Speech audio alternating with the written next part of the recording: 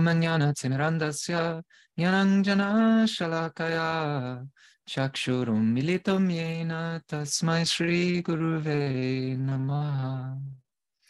Siddhanto Palasara Nityarasikam Hang Sang Vilang Audaryakya Sudama Sevakadanam Vishramba Bhakti Pradam Yakya Yukti Vichakshanam Bhagavato Vaishishta Shakya Sada Vandeham Triparari Namakayating Sri Bhakti Vedantinam Vanchakalpatarubhyascha Kripasindubhyeva cha Patitanam Bhavanebhyo Vaishnavebhyo Namo Namaha. Ajanulambita bujao kanakavatatao sankhyo kamalaya taksho vishwambaro dvijavaro yugadharma palo vande jagapriyakaro karunavataro vande Shri Krishna Chaitanya Nityananda Sodito pushpavanto chit vande hang Shri Vande Shri Krishna Chaitanya Nityananda Sahodito Godataye Pushpavanto Chitro Shandotamo Nudo Vandeham Shri Ramakrishna Abhaya Charana Sukho Sukado Paramanando Sundaro Subalo Priyo Hey Krishna Karuna Sindhu Dina Bandhu Jagapate Gopesha Gopika Kanta Radha Kanta Namostute Tapta Kanchana Gorangi Radhe Vrindavaneshwari Vrishabhanu Sute Devi Pranamami Hari Priye Sri Gaudiya Guru Parampara Ki Jai. So yeah, welcome everybody in the present or the future, depending on when you're watching this. So today we're going to start a study of Bhagavad-Gita. And so you might want to put your seatbelts on because it might take a while because it's 700 verses or so of the Bhagavad-Gita. But we intend to treat it as a comprehensive study of the Gita, to really go deep into it, because there's so much in the Bhagavad-Gita that applies to every devotee at every stage, really, but especially us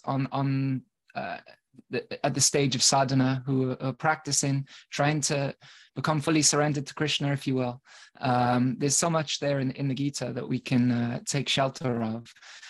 So today we're going to start our first session, which is really going to be more of a introduction and kind of an overview of how we're approaching it. Because for the last 2.5 years now, I guess, we've been doing a similar study with our local community here in the UK. And it's been very nice to go a bit deeper into the Gita. And so I thought it would be good to adapt some of these sessions for the Tattva Vivek series, so we can keep going deeper into the text together. And, as you know, the Gita's, all these Shastras, they're ever deep. There's so much that can be derived from them. And I'm sure we can all share different realizations and understandings also. So the way we've approached it locally is we've been looking at different acharyas and contemporary Vaishnav commentaries to get a multifaceted understanding. Sometimes I found in my own studies, some points from a particular commentary will fill in a gap for me that may not have been so clear elsewhere. So I'll be repeating a synthesis, really, of these texts, drawing from some of what I consider to be the most essential points to draw from, especially with a view as to how we can practically apply some of these things in our own pursuit of Uttama Bhakti, or pure devotion. And so I'll be especially drawing from classes of our own Guru Maharaj, for example, that offers even more insight, like I say, along with other commentaries and so on. And so, as most of you will probably know, the Bhagavad Gita, it consists of 18 chapters. It's about 700 verses. The title is said to literally mean the song of God. So Krishna's there singing on the battlefield, if you will.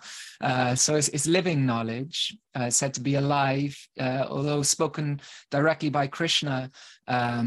around 5,000 years ago or so. It's living knowledge. It's knowledge that we can apply in our lives at any time. And we'll see how that is so as we go through the Gita, hopefully. It's eternal knowledge. And like I say, something we can practically apply in our own lives to especially assist with our spiritual progress. Although it's true, sometimes many other things can be derived from the Gita. There are so many different perspectives on the Gita. You'll find even these days, business coaches and life coaches, etc., can derive many things, because there are many things in the Gita that help us deal with the material world, for example. But obviously, our emphasis is especially going to be focused on how those things can assist us in our spiritual progress. So like I say, it does deal with everything from how to live, but also how to die. Locally, we've just started the 8th chapter, or we will be starting the 8th chapter in our next session. And a lot of the 8th chapter, Krishna speaks about how to die. And how to deal with death also. So it gives us so much wisdom and guidance in different areas of our life that all of us as humans have to face. And so, it can help with different things like even mental states, depression, fear, confusion, temptation, the whole spectrum of human frailties, if you will. But most importantly, it does provide spiritual nourishment. It helps revive our spiritual consciousness, if you will. And it gives us direction how we can walk towards reaching that highest peak, that highest reach, if you will, of human potentiality. Our Guru Maharaj, he often points out that the Gita, it speaks to us a lot really about the nature of being. What does it mean to be, and how does that play out? What is the nature of being? Because we're all beings, we all exist.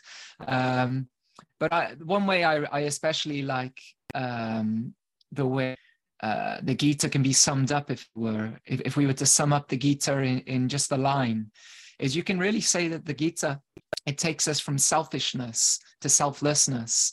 And so we'll see next time when we study the first few verses, for example, we can see how even selfishness is there in the first verses, for example, but getting ahead of ourselves there. But the Gita takes us from selfishness or self-centeredness to selflessness, and all those bits in between. So as you can imagine, 1 hour sessions will never give enough time to cover everything that can be derived from studying even one verse of the Gita in depth. It is ever deep. Sometimes we hear these things, and it might just sound like promotional marketing for our particular religious book, if you will, or spiritual book. But it really does. If you've ever taken the time to read the Gita, study the Gita, classes on the Gita, and so on, it offers new insights all the time. I can certainly attest to that, and I'm sure most of you can also, if not all of you. So even there's a nice verse at the end of the Gita where Sanjaya alludes to this also when he says it in 1876. He says, "O king, recalling again and again this wonderful and sacred conversation between Keshava and Arjuna, I take pleasure and am thrilled at every moment." So yeah, as I say, 1 hour sessions will never do justice for the whole of the Gita. But with this in mind, our hope is to steer the discussions more toward the practical side of things, as well as trying to understand the flow and context of the particular verses. We find this, especially studying our own Guru Maharaj's commentary, for example, there is a particular logic as to why certain questions are asked at various times by Arjuna, for example, why Krishna brings certain points out at different times, and how he expands on points that he gave in more of a seed form, let's say, earlier in the Gita, how he expands on these things as he progresses through the Gita. And so we'll also study in that context as well, understanding the flow and the context, the logic of the Gita. But ultimately, we want to be able to have practical application of these timeless teachings for ourselves, because that sometimes our Guru Maharaj makes the point that sometimes these things can go in our heads, go in one ear, out the other ear. And we may get so much information in our heads and these kind of things, but all these things we want to sink into our hearts so that we can make further progress.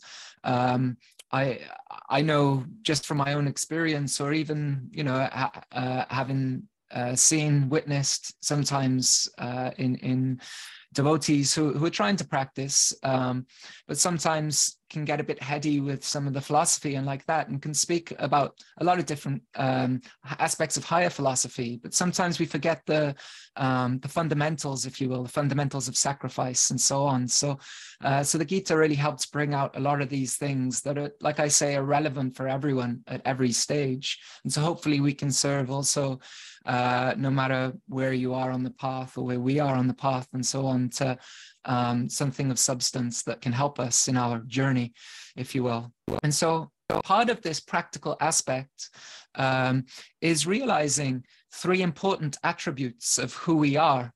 And so we've all heard this, Satchit Ananda, right? That we exist. Is pointing out that we aren't seeking to become eternal, for example, that we already are eternal. And we also know that we can exist. We're conscious. We are conscious beings. And as our Guru Maharaj likes to point out, there's a purpose to that existence. It's not just existing. There's a purpose there, and we exist to joyfully love. So this is going to be our main focus, if you will, especially in terms of the commentaries in the school of Uttama Bhakti and so on. And I like to, when we started this study a few years ago, it was mainly for devotees who were very new to the Gita, actually. Some hadn't studied the Gita at all, although the group grew as it went on with devotees of different standings in the text, if you will. But for the purpose of our particular study and approach, when we started, and I think we'll also try to bring this into these studies too, there are four, I found, really important points we should consider, and we'll also refer back to throughout our journey of the Bhagavad-Gita. And I'll expand on them in a second, but in brief, the four points that firstly, there's an all-inclusive nature of the Gita. That, like I say, the Gita is really about our the nature of being, and so anyone who is being, anyone who's existing, can derive something from the Gita. The Gita is really, although in one sense is spoken to Arjuna, like Krishna mentions later in the Gita, he speaks to Arjuna as his dear friend and devotee, and this is why he's revealing these secrets. But there were many other people on the battlefield and these kind of things, and we'll expand on that in a second. But yeah, so point number one being that the Gita is all inclusive, and then the second point that we'll expand on in a second is there's a certain way to approach the Gita also, and so we'll look into that, how we should approach the Gita. The third point is that the battlefield is within. Sometimes early on in our devotional lives, it's especially emphasized the literal aspect of it, and for good reason also, that, Arjuna is really existing, Krishna is really existing, and these kind of things, and they are important points. But also there's so much there in the Gita that we can see how it applies, not just on that field of Kurukshetra, but on that field of Kurukshetra within, if you will, the battle that we all go through with our own minds and senses and so on. And then the fourth point, and I think it's a very important point, is that this is not an all or nothing affair. And I'll expand on that in a second also. But yeah, that, wherever we are in our spiritual lives, we can derive so much from the Gita to help us make further progress and like that. And if we can't implement everything of the Gita all at once, we shouldn't think, okay, I may as well drop my bow now and walk away from the battlefield. No, we should still stick around on the battlefield. So yeah, the Gita is a text for all. And so I like to keep these 4 points in mind as we study. And so let's unpack them a little more as an introduction for the rest of the Gita. So the first point one, like I mentioned, is that the Gita is all-inclusive. The nature of the text itself, of the conversation itself, is that it is all-inclusive. It's for everybody.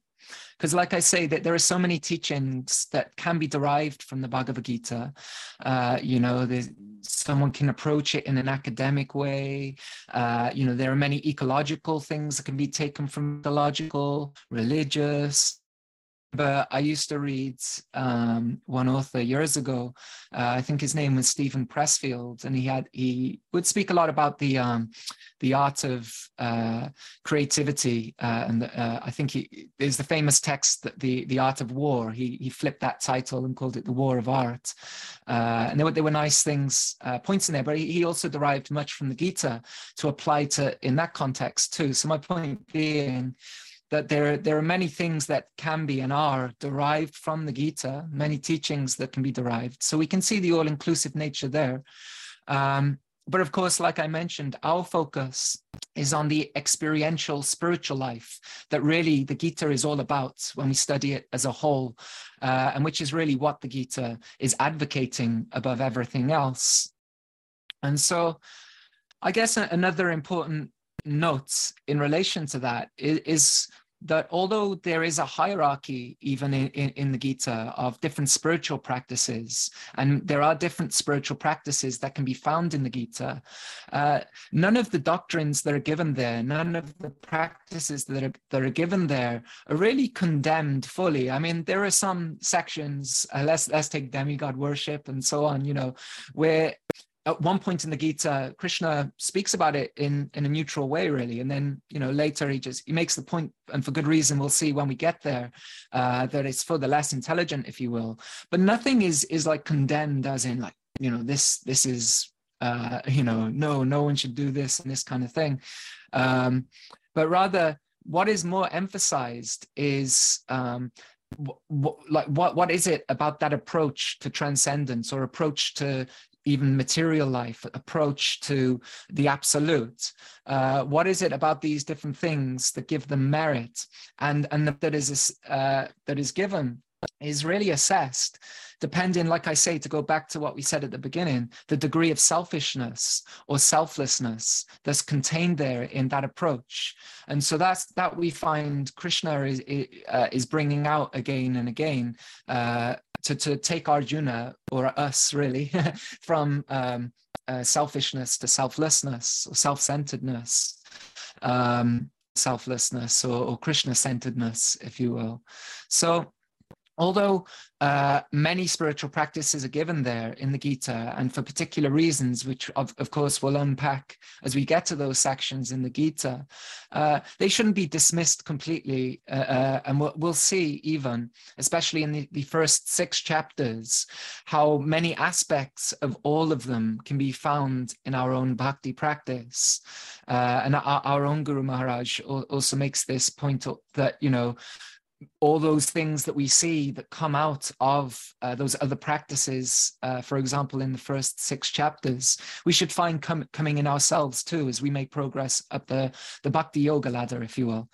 So on a related note to that too, in terms of the all-inclusiveness, we should also understand that in our own particular community, the Gaudiya Vaishnav community, we have a particular practice, a particular approach, and a way of living in response to what the Gita brings out.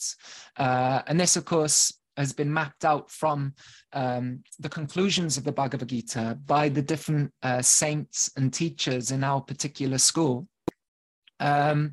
And there are different approaches to this, and some may be more beneficial or more efficacious than others, depending on our own spiritual standing, where we are, and so on. Some things may be better at a certain point than others. But although we do have our own particular approach to the different topics that Krishna brings out in the Gita, like I mentioned, the conclusions of the Gita really are universally applicable. It's not just for one particular group of people.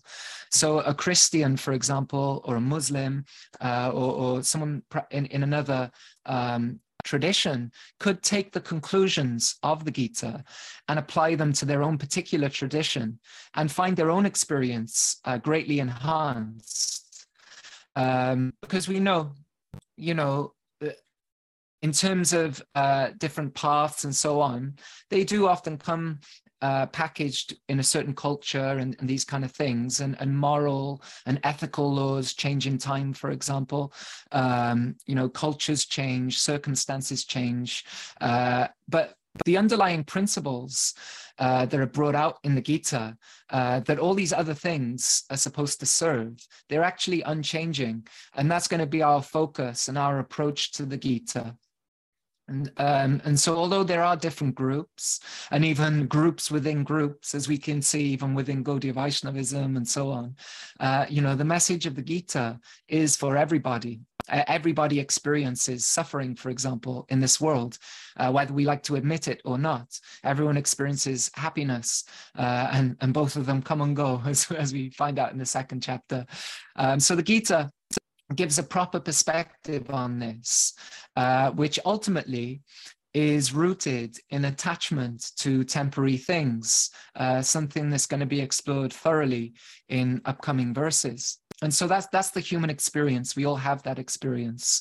But we will, of course, put the main emphasis in our studies on the Gaudiya Vaishnava perspectives on the Gita, because that's where we want to go, of course. And so that brings us to the second point then, I guess, of how we should approach the Gita.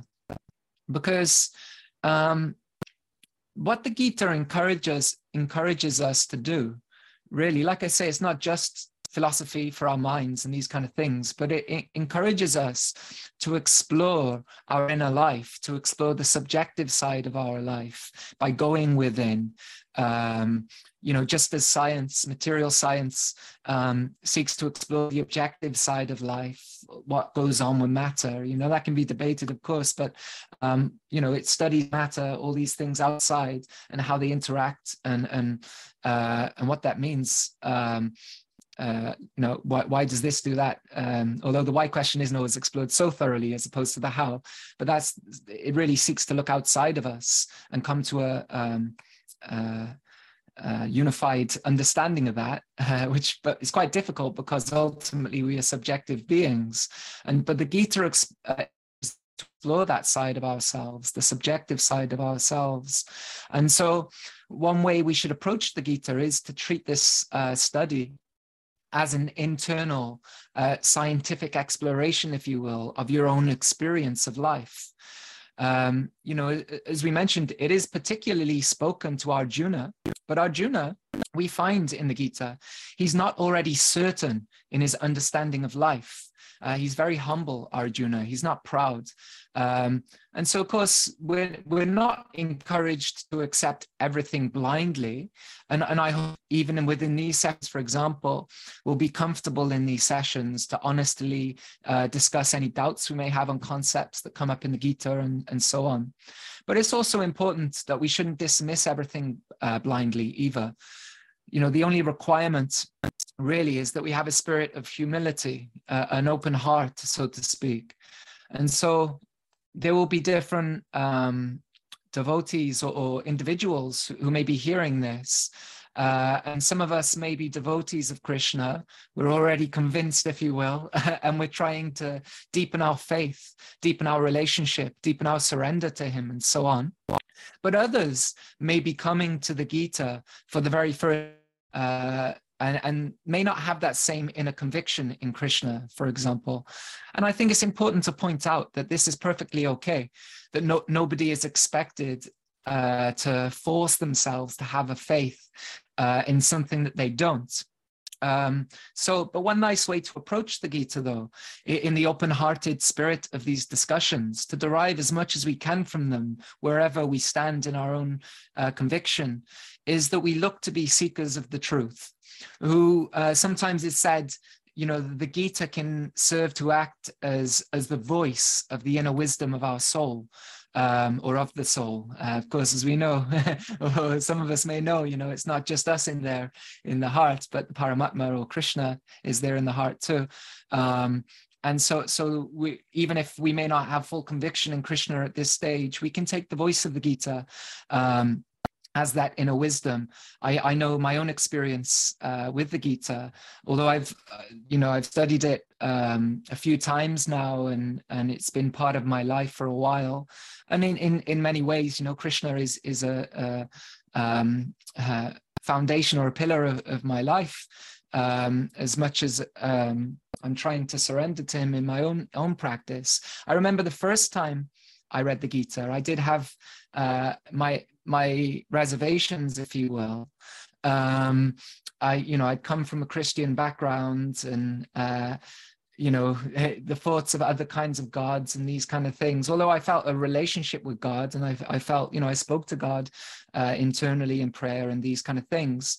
I felt a little reservation in terms of, accepting Krishna. And I always liked how Prabhupada points out there that, one can just try, I can't remember exactly how he phrases it in his introduction, but basically approach it as if Krishna is God, and so that's what I tried to do. I tried to put aside all the kind of cultural baggage of like Krishna, this, blue boy who I don't know so much about, and these kind of things, or I guess the blue warrior or chariot driver there in the Gita, but rather that it was God, that God who I knew in my heart, was speaking, who I had some relationship with, that this was his wisdom being spoken. So one can approach it like that too, if that's where someone is. And then hopefully as we go through the Gita, Krishna, by his own words anyway, will help deepen that conviction and help us see those things that we may not have conviction in anyway.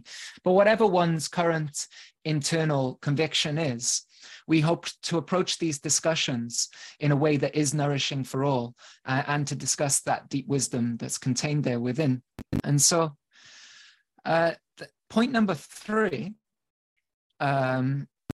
is that a common misunderstanding about the Gita is that it's about war, because it's set on a battlefield. And so if we carefully study the text, we can see that the battle that is highlighted is our own daily battle, really, with our own mind and our own senses.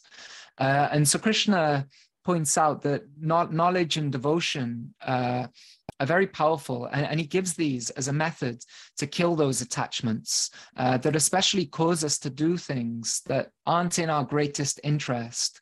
Actually, the Gita, and we'll explore this more in upcoming verses, but the Gita itself is not a violent text, although it might seem like that on a superficial level.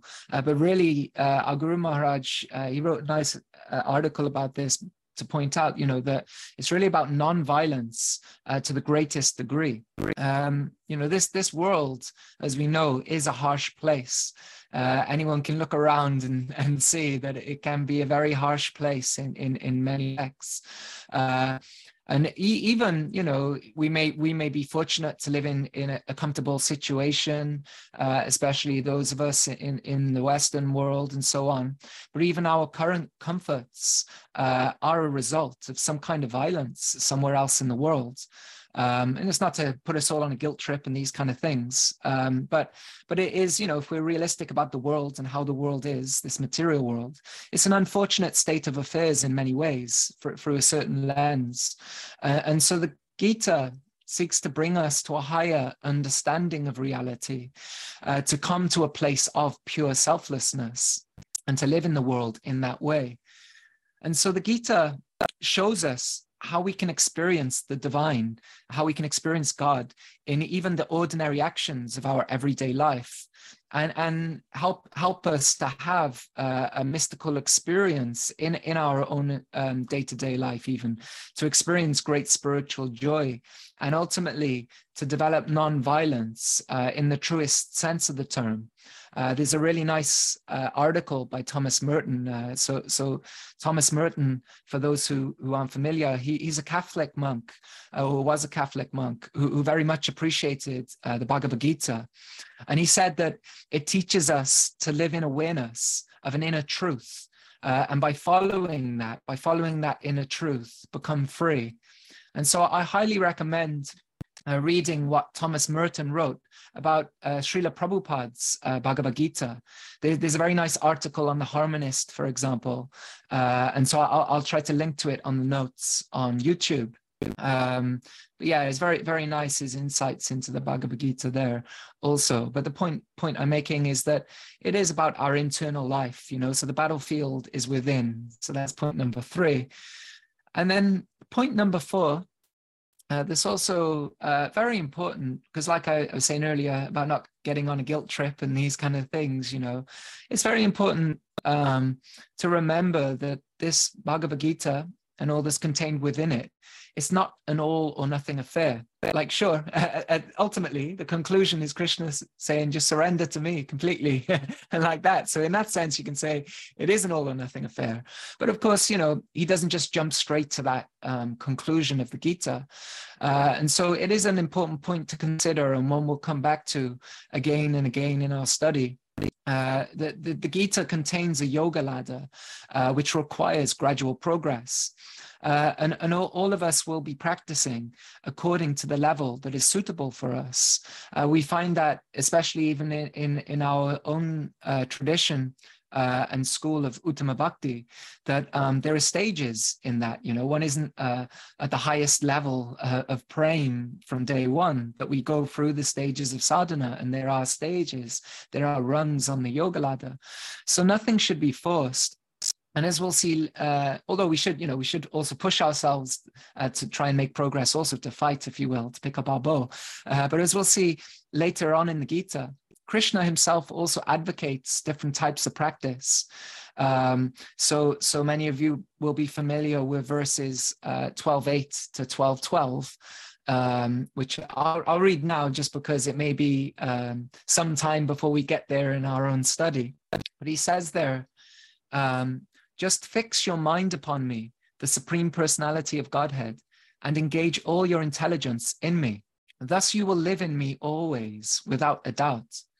My dear Arjuna, O winner of wealth, if you cannot fix your mind upon me without deviation, then try to attain me by discipline in practice. In this way, develop a desire to attain me. If you cannot practice the regulations of Bhakti Yoga, then just try to work for me, because by working for me, you will come to the perfect stage. Merely by acting for my sake, you will attain perfection. If, however, you're unable to work in this consciousness of me, then try to act, giving up all results of your work, and try to be self-situated. If you cannot take to this practice, then engage yourself in the cultivation of knowledge. Better than knowledge, however, is meditation. From meditation comes renunciation of the fruit of action, from which peace quickly follows. So, like I say, it's not an all or nothing affair. We see there Krishna give different possibilities, if you will, according to where we are.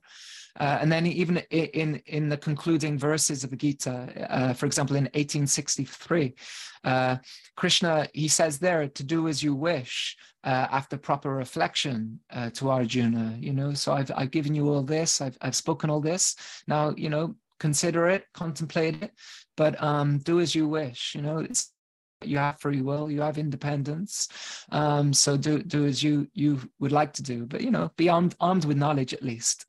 So these studies are there to help us give proper reflection over the instructions of the Gita, and hopefully help us be honest with ourselves as to where we are, and to make progress in a higher direction. Because of course, pure selflessness, to the highest degree, pure selflessness is a very high ideal.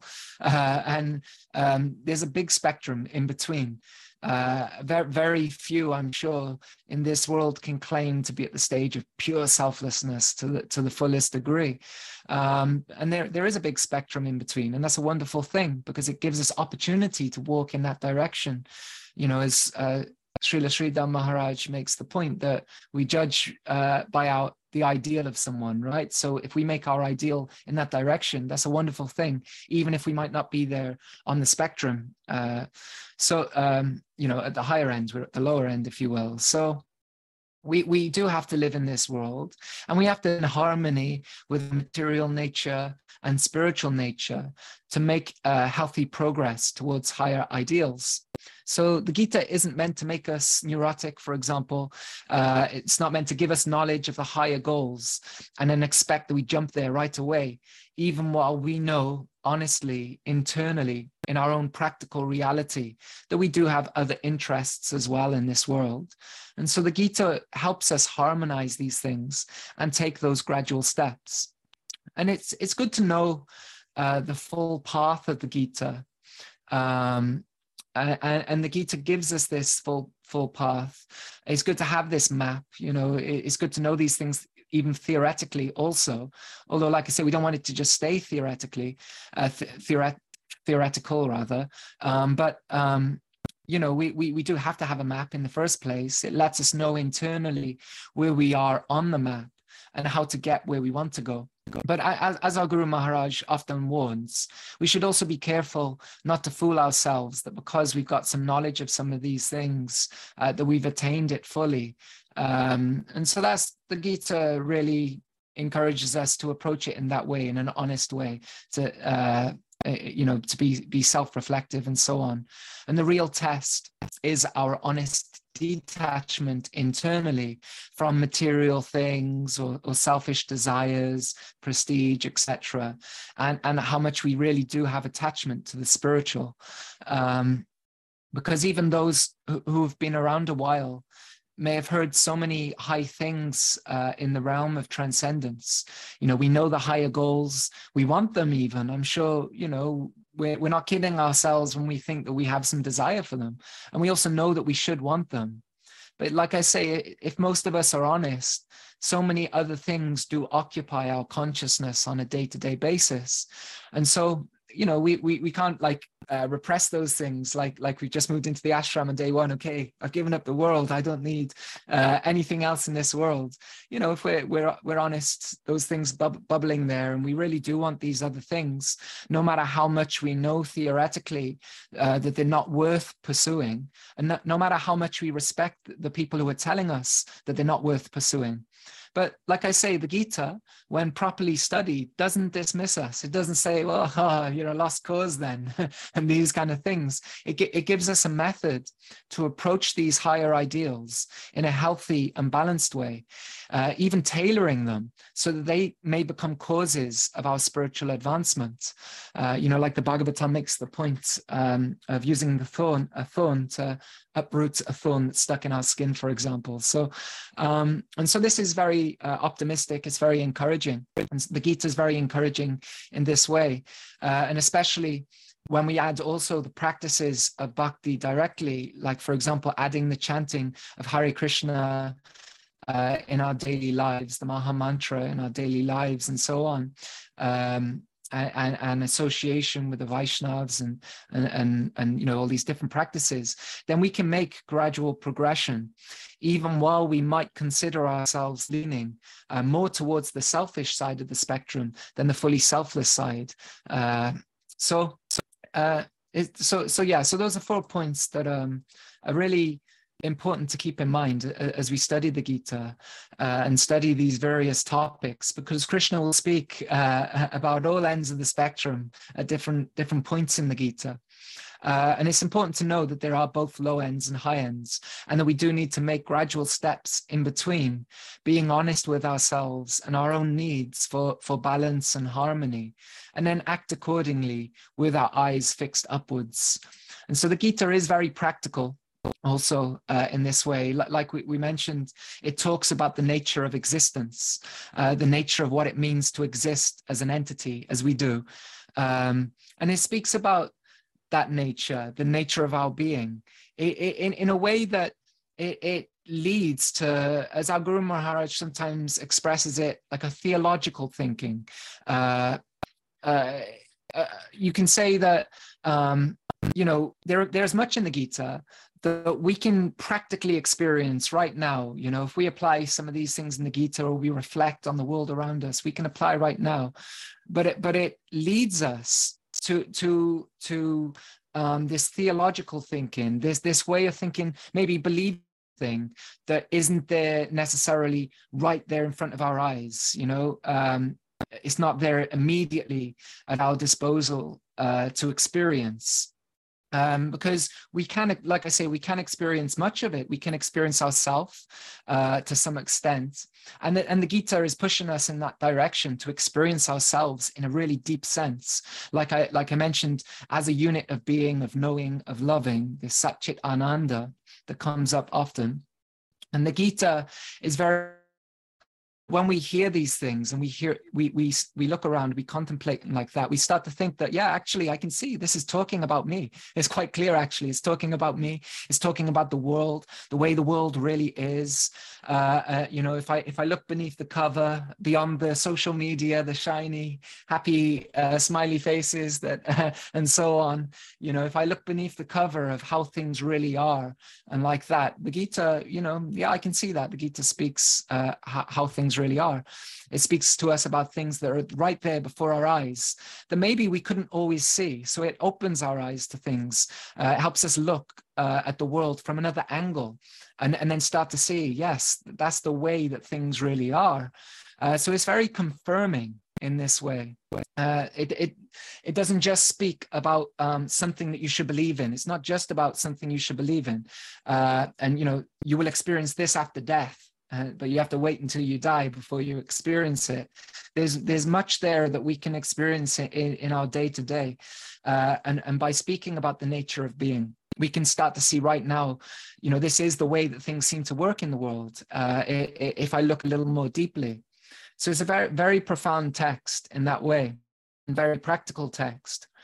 And like I say, then it encourages us and cultivates in us a belief in the other things that it speaks about, because it does also speak about not only what we're like, what we are and so on, and what we're like in our fullest potential as a full lover of God. But that's the main point, that as we go deeper into the Gita, especially the middle 6 chapters, although Krishna also brings it up briefly in the 4th chapter, God comes into the picture, Krishna comes into the picture as God, and so on. And so ultimately, that's what the Gita is about what we are as lovers and servants of God, really. And ultimately, the Gita encourages sacrifice. And so our Guru Maharaj, he likes to point out that sacrifice is the womb from which love arises. And that's what we're all seeking after, really, in this world, directly or indirectly, is love. And so the obviously opposed to that is attachment. Opposed to sacrifice is attachment. And so Krishna makes that point in the Gita, that attachment is the womb from which suffering is born. Deal with both our suffering, but also, what we really want, or what we want to be attached to, if you will, which is love. And so it speaks about love in the highest degree. And by doing so, or in pursuit of that, it encourages sacrifice. So sacrifice is a major theme of the Gita. So it's worth our while to go really deep into the Gita, because we can just say, okay, yes, it's about sacrifice, and then we'll all have our conceptions of what sacrifice means and so on. But the Gita will make a lot of these things very clear, and actually, like I say, provide a very clear map in many ways, especially with the help of our acharyas and so on, as to how to apply these things in our lives, that we can become sacrifices in the fullest sense, if you will. So it's worth our while to go deep into the Gita and continue to build that platform, or that stage of Sharanagati, of surrender, which we've discussed at different times, on which the play of Krishna Lila takes place. Our Guru Maharaj puts it like that. I don't know if it's still the tagline, but the tagline for this Tattva Vivek series. something along those lines, the canvas on which the art of Krishna Lila can be drawn. So that Sharanagati has to be in place, that stage of Sharanagati has to be erected. And so, the Gita is worth our while to go deep into the Gita, because the Gita is really all about that, helping us build that stage and these kind of things, so that we can come to the stage of pure selflessness, if you will, where prema is really there, what prema is really about, pure love.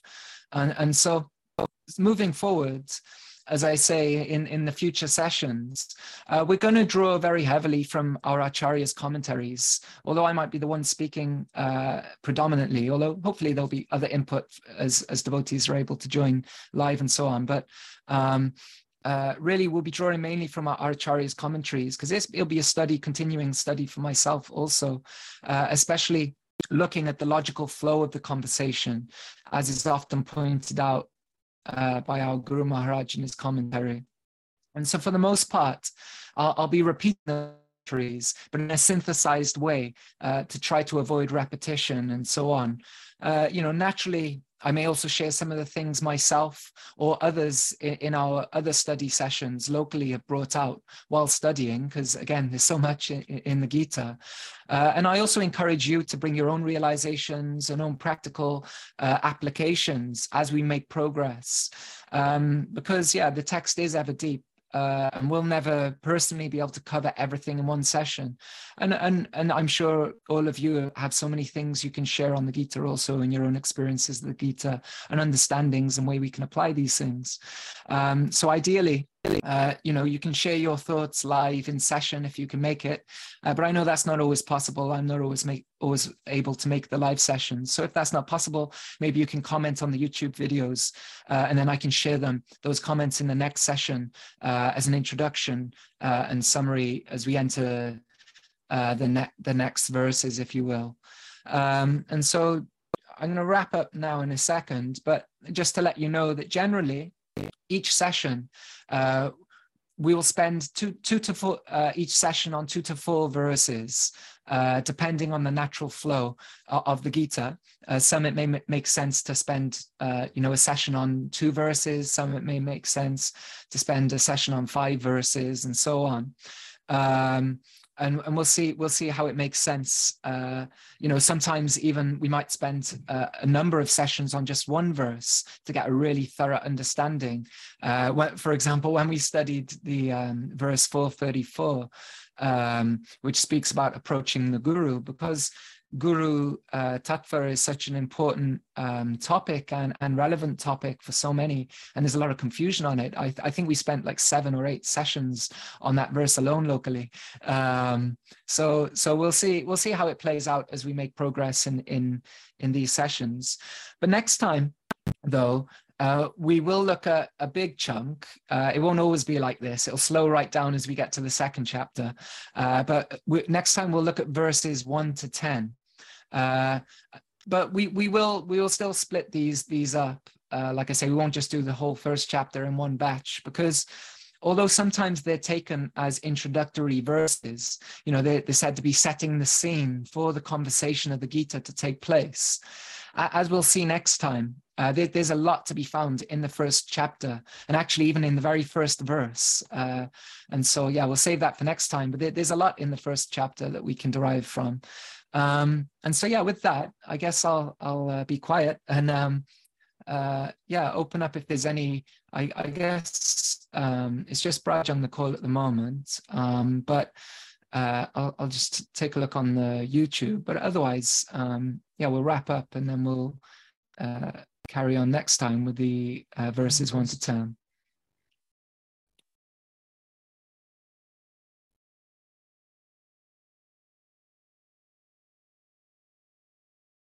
Okay, so no problem. So we'll we'll get together. I think even next month or the month after to start on verses 1 to 10.